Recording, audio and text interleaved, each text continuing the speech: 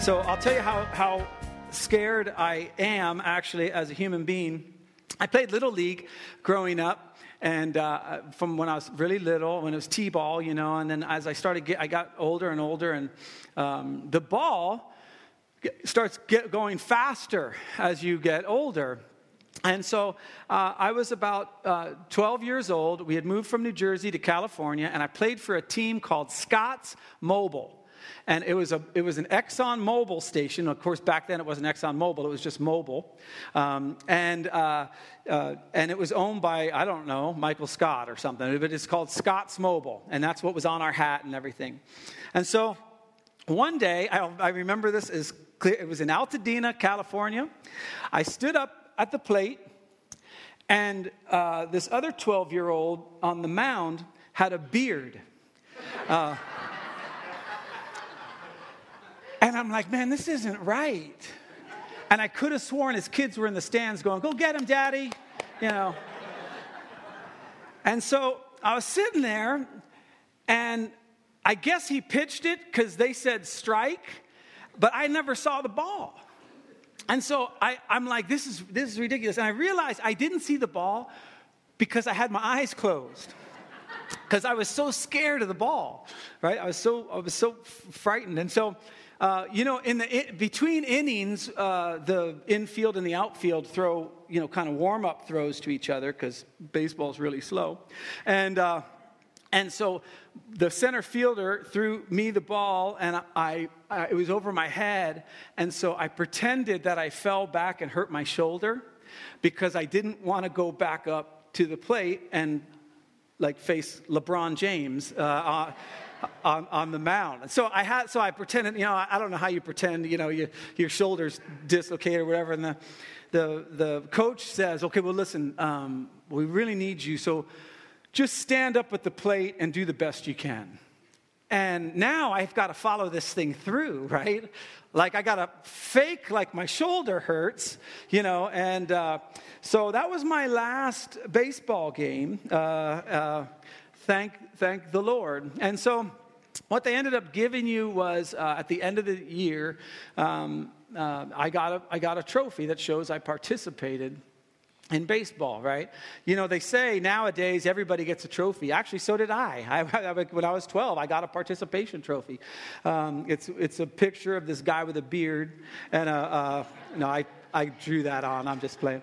And so we get this participation trophy, but the problem was I didn't really participate. I wasn't really invested. I liked catching high flies. That was fun. I liked looking at the ground and seeing if there were worms, and I liked all that stuff. But the actual participation, stand at the plate and try to hit that ball, it was not me, and I didn't enjoy it. And I got a trophy, but I really didn't participate that much. Here's what I want to talk about this morning. There are lots of people, Christians, who have the hat and the jersey, and they belong to the team, but they're just not participating. And this isn't going to be a guilt trip, okay? So you're just like, oh man, I shouldn't have come to church this morning. You know me better than that. I don't do that stuff. What I want to do, hopefully by the end of today, is paint a picture of what it looks like to really participate in the kingdom of God. So it's not to guilt you into, although I will pre-warn you, I'm going to be talking about children's ministry a lot, okay? So it's my number one thing, and so I just don't read too much into it, or do.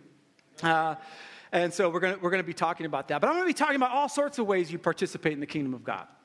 You're doing it right now. Just get, like we say it all the time, just to get up, get dressed, and get here, that is an act of worship to your Heavenly Father. We could all be in bed right now.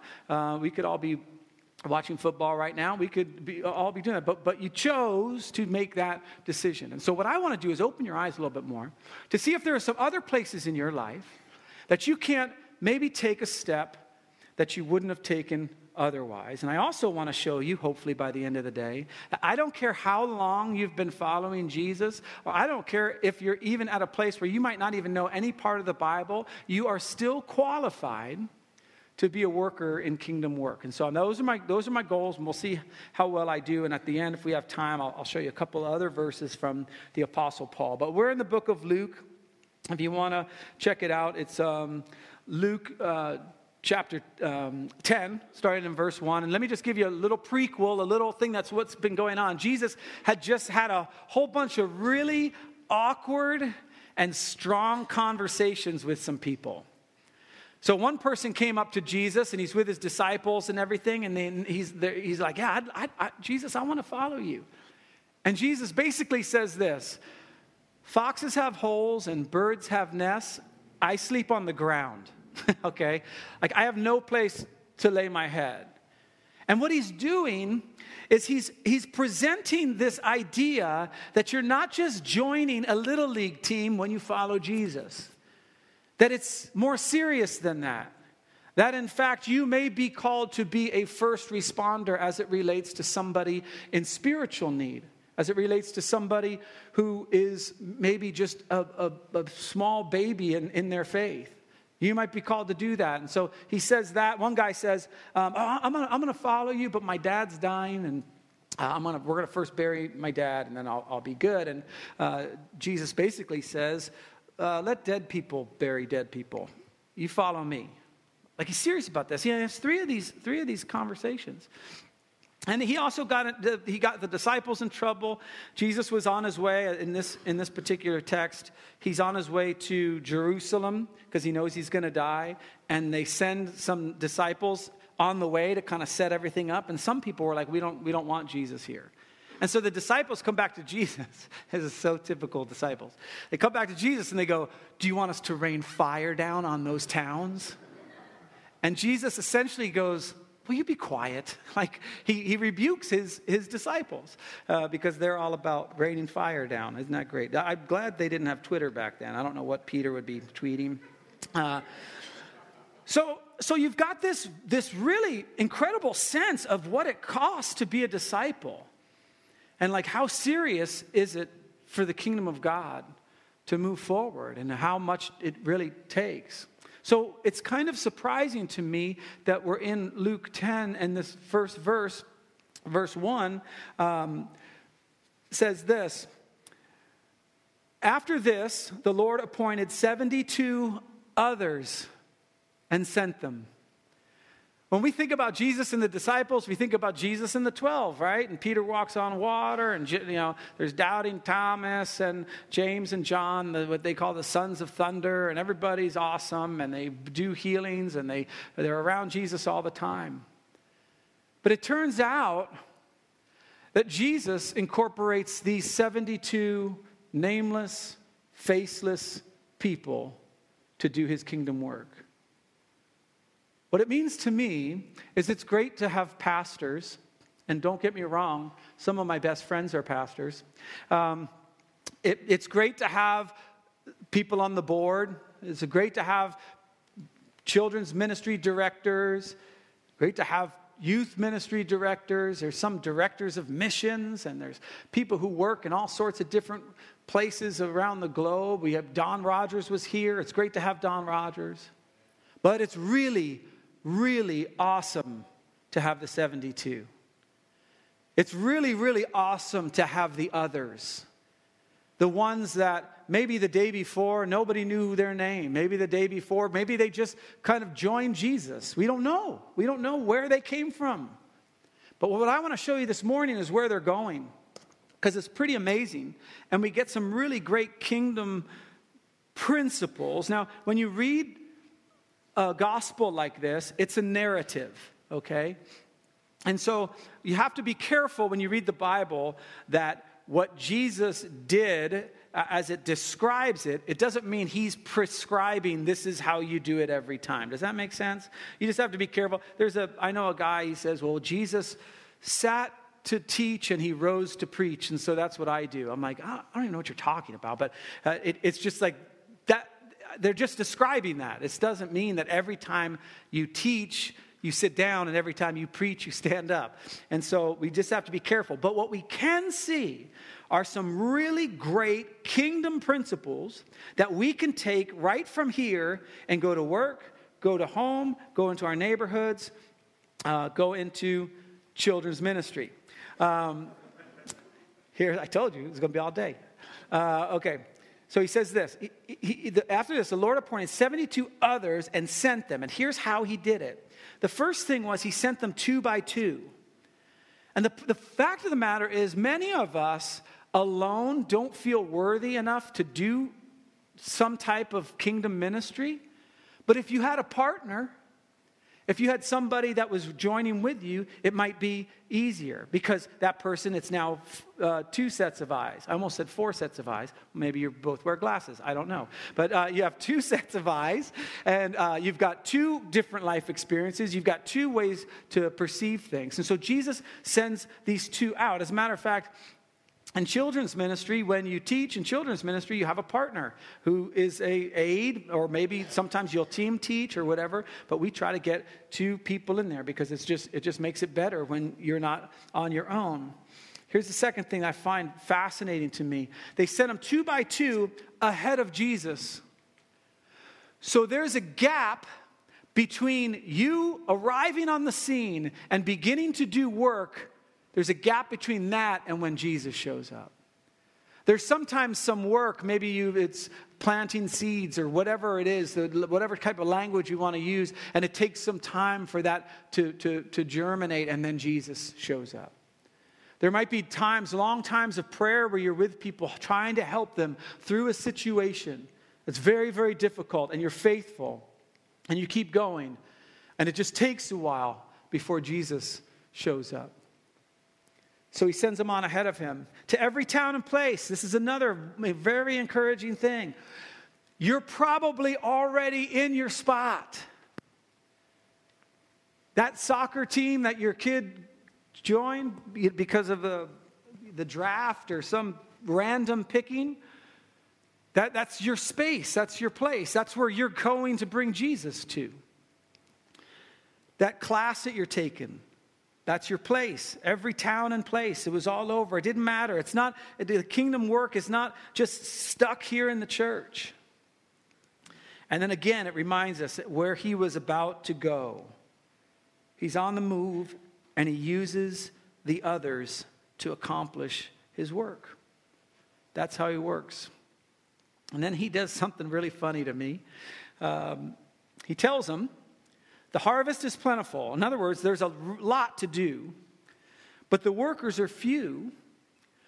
Ask the Lord of the harvest, therefore, to send out workers into his harvest field. Well, that's what he asks these. He pulls the 72, and he says, ask them to send out workers. And so I'm sure they all sat around and went, all right, well, we'll ask him. Dear you, I pray we find more workers. Okay, I don't know what the prayer looked like. But that was the whole thing. Just ask the Lord of the harvest to send out workers into, whose harvest field is it? His. He knows where he needs you to go. There's some fields, we're not doing anything there right now. Your field's over there. I really, really love that. No, that's not your field right now. Your field's there. That's where the harvest is. That's where I need you.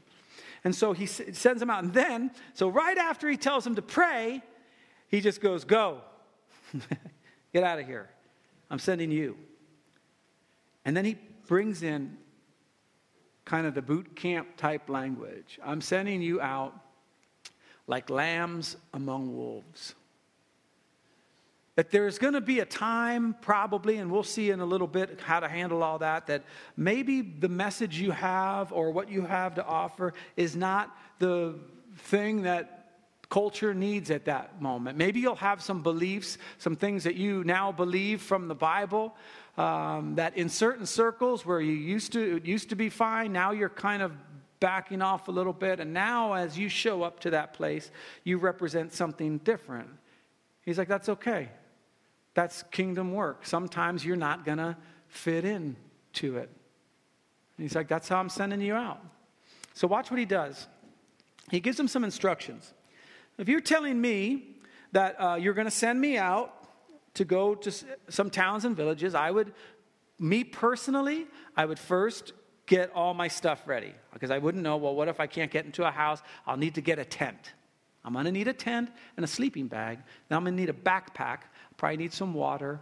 I'll probably need some really good shoes. I'd go to REI is what I'm saying. I just head straight there. Got a mission for Jesus. I'm going to go and I'm going to get a Patagonia jacket, okay? You're getting all set up. And Jesus is like, no. We're not going to rely on your ability to prepare. We're not going to rely on your ability to pick what you need.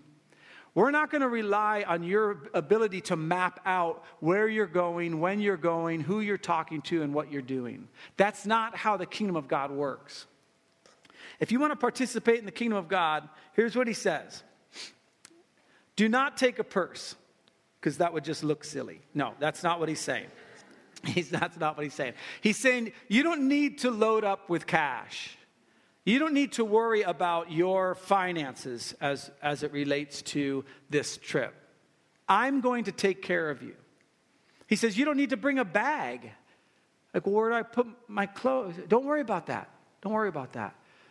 On these roads, they were very uneven, and you'd wear out your sandals very quickly. So you'd think, well, if I'm going to go on a trip, I'd bring sandals. No, or sandals. Don't bring those either. And then he says this weird thing, and don't greet anyone on the road. So you're like walking around, someone's like, hey, John, how's it going?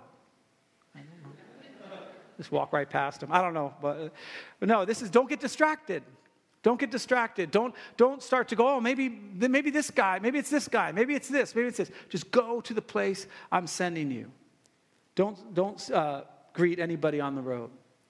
And then he goes into this language that would be very odd for you and I to talk like this, but remember, we're talking about Jesus 2,000 years ago in a very communal society, and we're more individualistic and isolationist and consumeristic, and so we wouldn't talk like this or do this kind of stuff, but the principles are the same, and I'll share them with you as we go through it.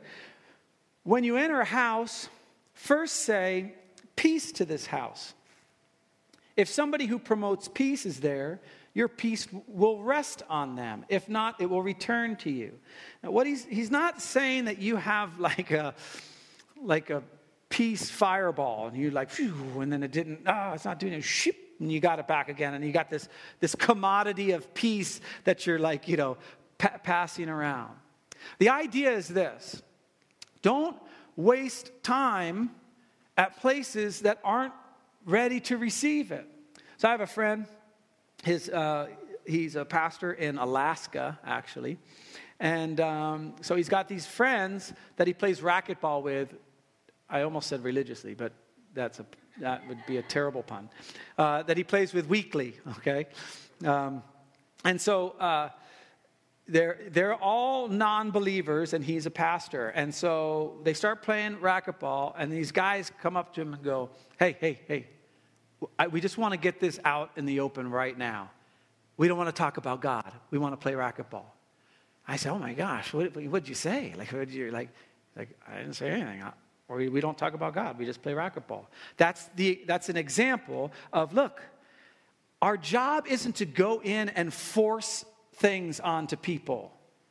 Our job is to be the best Jesus we can be. I don't know if Jesus is good at racquetball, but I know that guy, and he's a really good Jesus to be playing racquetball with. And so it's not like you go and you get into people's faces, and if there's no person of peace there, if there's nobody who's ready, don't worry about it. It's not on you. We'll see that in just a little bit. And so just, hey, peace be on this house, or I'm here, the kingdom of God is at hand, or whatever, and they're just like, yeah, we're not having any of it. Okay. Move on. It's all right. Well, watch what he says, though. If you do stay there eating and drinking whatever they give you, for the worker deserves his wages. And so it's almost like Jesus is saying this. Look, you're going to walk into situations unprepared. As a matter of fact, I'll talk to some Christians. They've been waiting 40 years to be prepared. It's like you're already prepared. You're just going before Jesus arrives. You're just being the best Jesus you can be before Jesus gets there. And so people will learn and they'll read all these books and they'll go on this and this, but they're not doing anything. They're just feeding themselves information because they're so worried about being prepared enough or to know enough, or what if I'm embarrassed or whatever. Let me just tell you this. You will never know enough Bible to be the Holy Spirit, ever. And so sometimes we can learn so much because we're all, wait, I don't know if I'm going to be good enough. I don't even know, that we miss out on so many great opportunities to just see Jesus show up. And so he says, just eat and drink whatever they give you. Just be a part of the culture. Be a part of, if you're used to flour tortillas in your tacos and they're having corn tortillas in the tacos, eat the corn tortillas. Don't make a big deal out of everything. And you have to understand, in this society, there are dietary rules. It's like, don't worry about that right now. The kingdom of God is breaking through all those barriers. Then he says this, I love this. Do not move around from house to house. In other words, stay focused. You don't have to do all the kingdom work all around you. Go here and go there. Stay focused. I'll give you an example.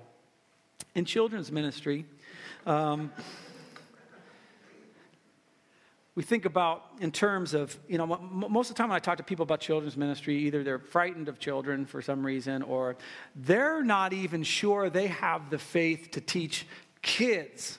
Like, what if the kids ask a question and I don't have the answer to it? Well, welcome to parenthood. That's my whole parenting. I was being asked questions I didn't have the answer to.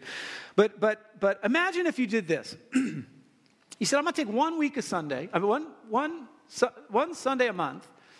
1 week of Sunday. One Sunday a month to teach little kids about Jesus. And I don't move from house to house. I don't do this. I do that for whatever that is, 13 weeks a year. Do you know how much kingdom impact you would have as you share Bible stories with little kids? You can't count it. You think, well, that's hardly anything. It's 13 more weeks than you're doing now. It's great kingdom stuff there. It's great kingdom stuff. But if you just stay focused, sometimes we want to do so many different things. Jesus is like, just stay at one place and do it faithfully for a while. Can you do that? So, and then he has these two things for you to do. And this is why I say everybody's prepared for this. Everybody in the sound of my voice, whether you just started out or you've been a Christian for 40 years, everybody can do this. He's got two things. First, heal the sick who are there. Now for us, this is a little different because he had given them the power to actually perform miracles, okay? And that's not necessarily our situation right now. I mean, we can pray for people. But basically, all miracles was bringing shalom, bringing peace, bringing wholeness, bringing restoration to that person. So when Jesus healed the paralytic, I hate to break the news to you, but that guy ended up dying. Okay, so he got healed. That just brought restoration. But the brokenness of the world kept going on, and he probably died of something, and that was the thing. It was just a manifestation of the kingdom of God in this person's life. When somebody was born blind, and then God had healed their blindness. It was just a manifestation. This is all it's saying. Bring healing to the places you're at. Bring healing. Maybe it's just sitting with somebody over a cup of coffee and you're just silent because they're going through a really, really tough time.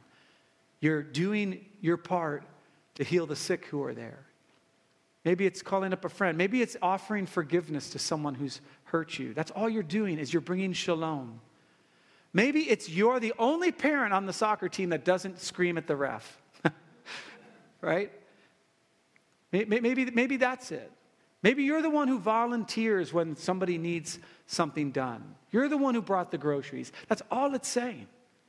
Just bring healing to where you're going. You can do this any place you go at any time. It's heal the sick and tell them the kingdom of God is near to you. Jesus is near. Jesus can help you with that. It's not a religious thing. Jesus is here for you. Jesus can see you through it. Don't give up. Heal the sick. Talk about Jesus. That's it.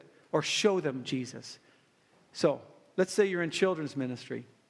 Right? What does that look like? It means to tie their shoes so they don't trip and tell them a Bible story. That's it. Fill their juice cup, tell them a Bible story. If they're having a tough time at home and you can sense that, pray for them, tell them you're there for them, and tell them a Bible story. That's all it is. And you've done kingdom work. You've been Jesus. You've arrived, and before you've seen all of the fruit, and before you've seen everything going, you've gone before Jesus until Jesus shows up. That's all it is. And it doesn't matter what you say. You don't have to have it all down. I mean, I talk to people so many times, and you'd think that as a pastor, I have all this knowledge of the Bible, and I do. But when I'm talking to people, I'm rarely talking to them that way. I'm finding out about them. What's going on? Oh, man. And then I just share my story.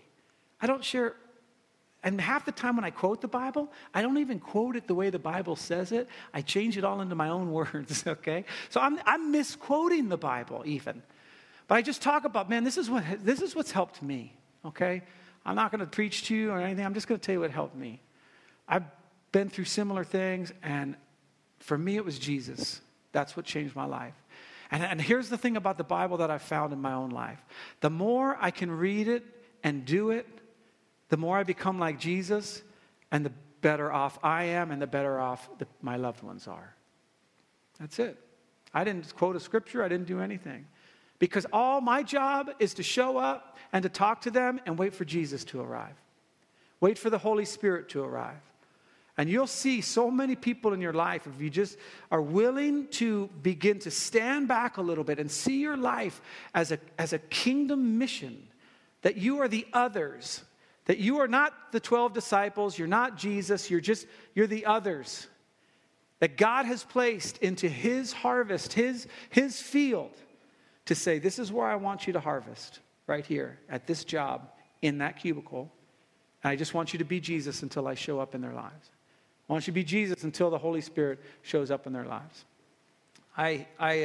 There's been a few people, they've come back to me and they said, man, I was listening to this preacher and this happened. And man, God just, like what we've been talking about, God just, I've just started following Jesus. And it's like this pastor, and I'm like, man, that was me over coffee. That wasn't that pastor. I was the one that told you that, right? I'm starting to get like territorial. Like, that was my harvest. It's his harvest, right? And so this person, we're just placeholders until all of a sudden the light goes off and they go, man, this is awesome. So here's one of the reasons why I don't think you need to worry about what you say and what you do. Whoever listens to you listens to me. Whoever rejects you rejects me. But whoever rejects me rejects him who sent me. In other words, what Jesus is saying is, it's not about you. It's about me getting to them. It's about me entering into their lives. It's about them following me, not following you. Your job is just to go. Don't worry about the purse. Don't worry about the bag. Don't worry about how many verses you know. Don't worry about how long you've been doing this. Don't worry about any of that. Just be where you are and bring healing and show them to Jesus. It's the only job we have. So, it's so funny. The verse that I had, I thought I fixed my slides, but I didn't. I don't even have on here because they're so excited when they come back. They're so excited. They say this, Lord. It's almost like they're saying, well, again, I'll make up my own Bible verse. Lord, you're never going to guess what happened. You're never going to guess. You sent us to this place, and I know you had a whole bunch of different things you wanted to do, but just go ahead, guess. And, Jesus is like, demons left when you said my name. Totally. That's all we said. We said Jesus. We said talk to the demon, and we said Jesus, and then they ran off. Now listen, again, in our context, probably not going to happen, depending on which kids are over in children's ministry. Okay. So, sorry, that was a cheap shot. When you see how Jesus can use the others, and the reason we call this thanks a lot is because there's a sense of thanksgiving to God. All I did was this one little thing, and then Jesus showed up, and it made all the difference. And so they come back and they say, Lord, even the demons fled in your name. And he says, this is so cool. He says, I saw Satan fall like lightning from heaven. Now, I don't know if he's saying, oh, that's nothing. I've seen Satan fall. I don't think he's saying it that way. I think he's going, man, you guys did really, really, really good work. My prayer for you is that you would maybe think to yourself, am I even participating? Am I engaged? As it relates to my time, am I engaged in kingdom work? As it relates to my finances, am I engaged in kingdom work? As it relates to my attitude, as it relates to how I spend my life, what my goals are, am I engaged in kingdom work? Am I waiting till I retire? I mean, don't get me wrong, it'll be great when you retire, and thank you for all that you'll do. But what about tomorrow? What about the day after that? Paul says this to his church. I love this. He says, I thank God in all my remembrance of you, always offering prayer with joy in my every prayer for you all. Now, why would he thank them? Why would he say, every time I think about you, I'm just so stoked, is basically what he's saying.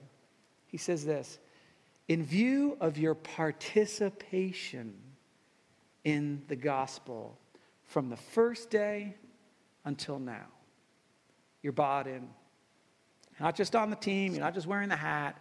You're up at the plate, taking a swing, going, okay, I might strike out. I might get hit by a ball. I don't know.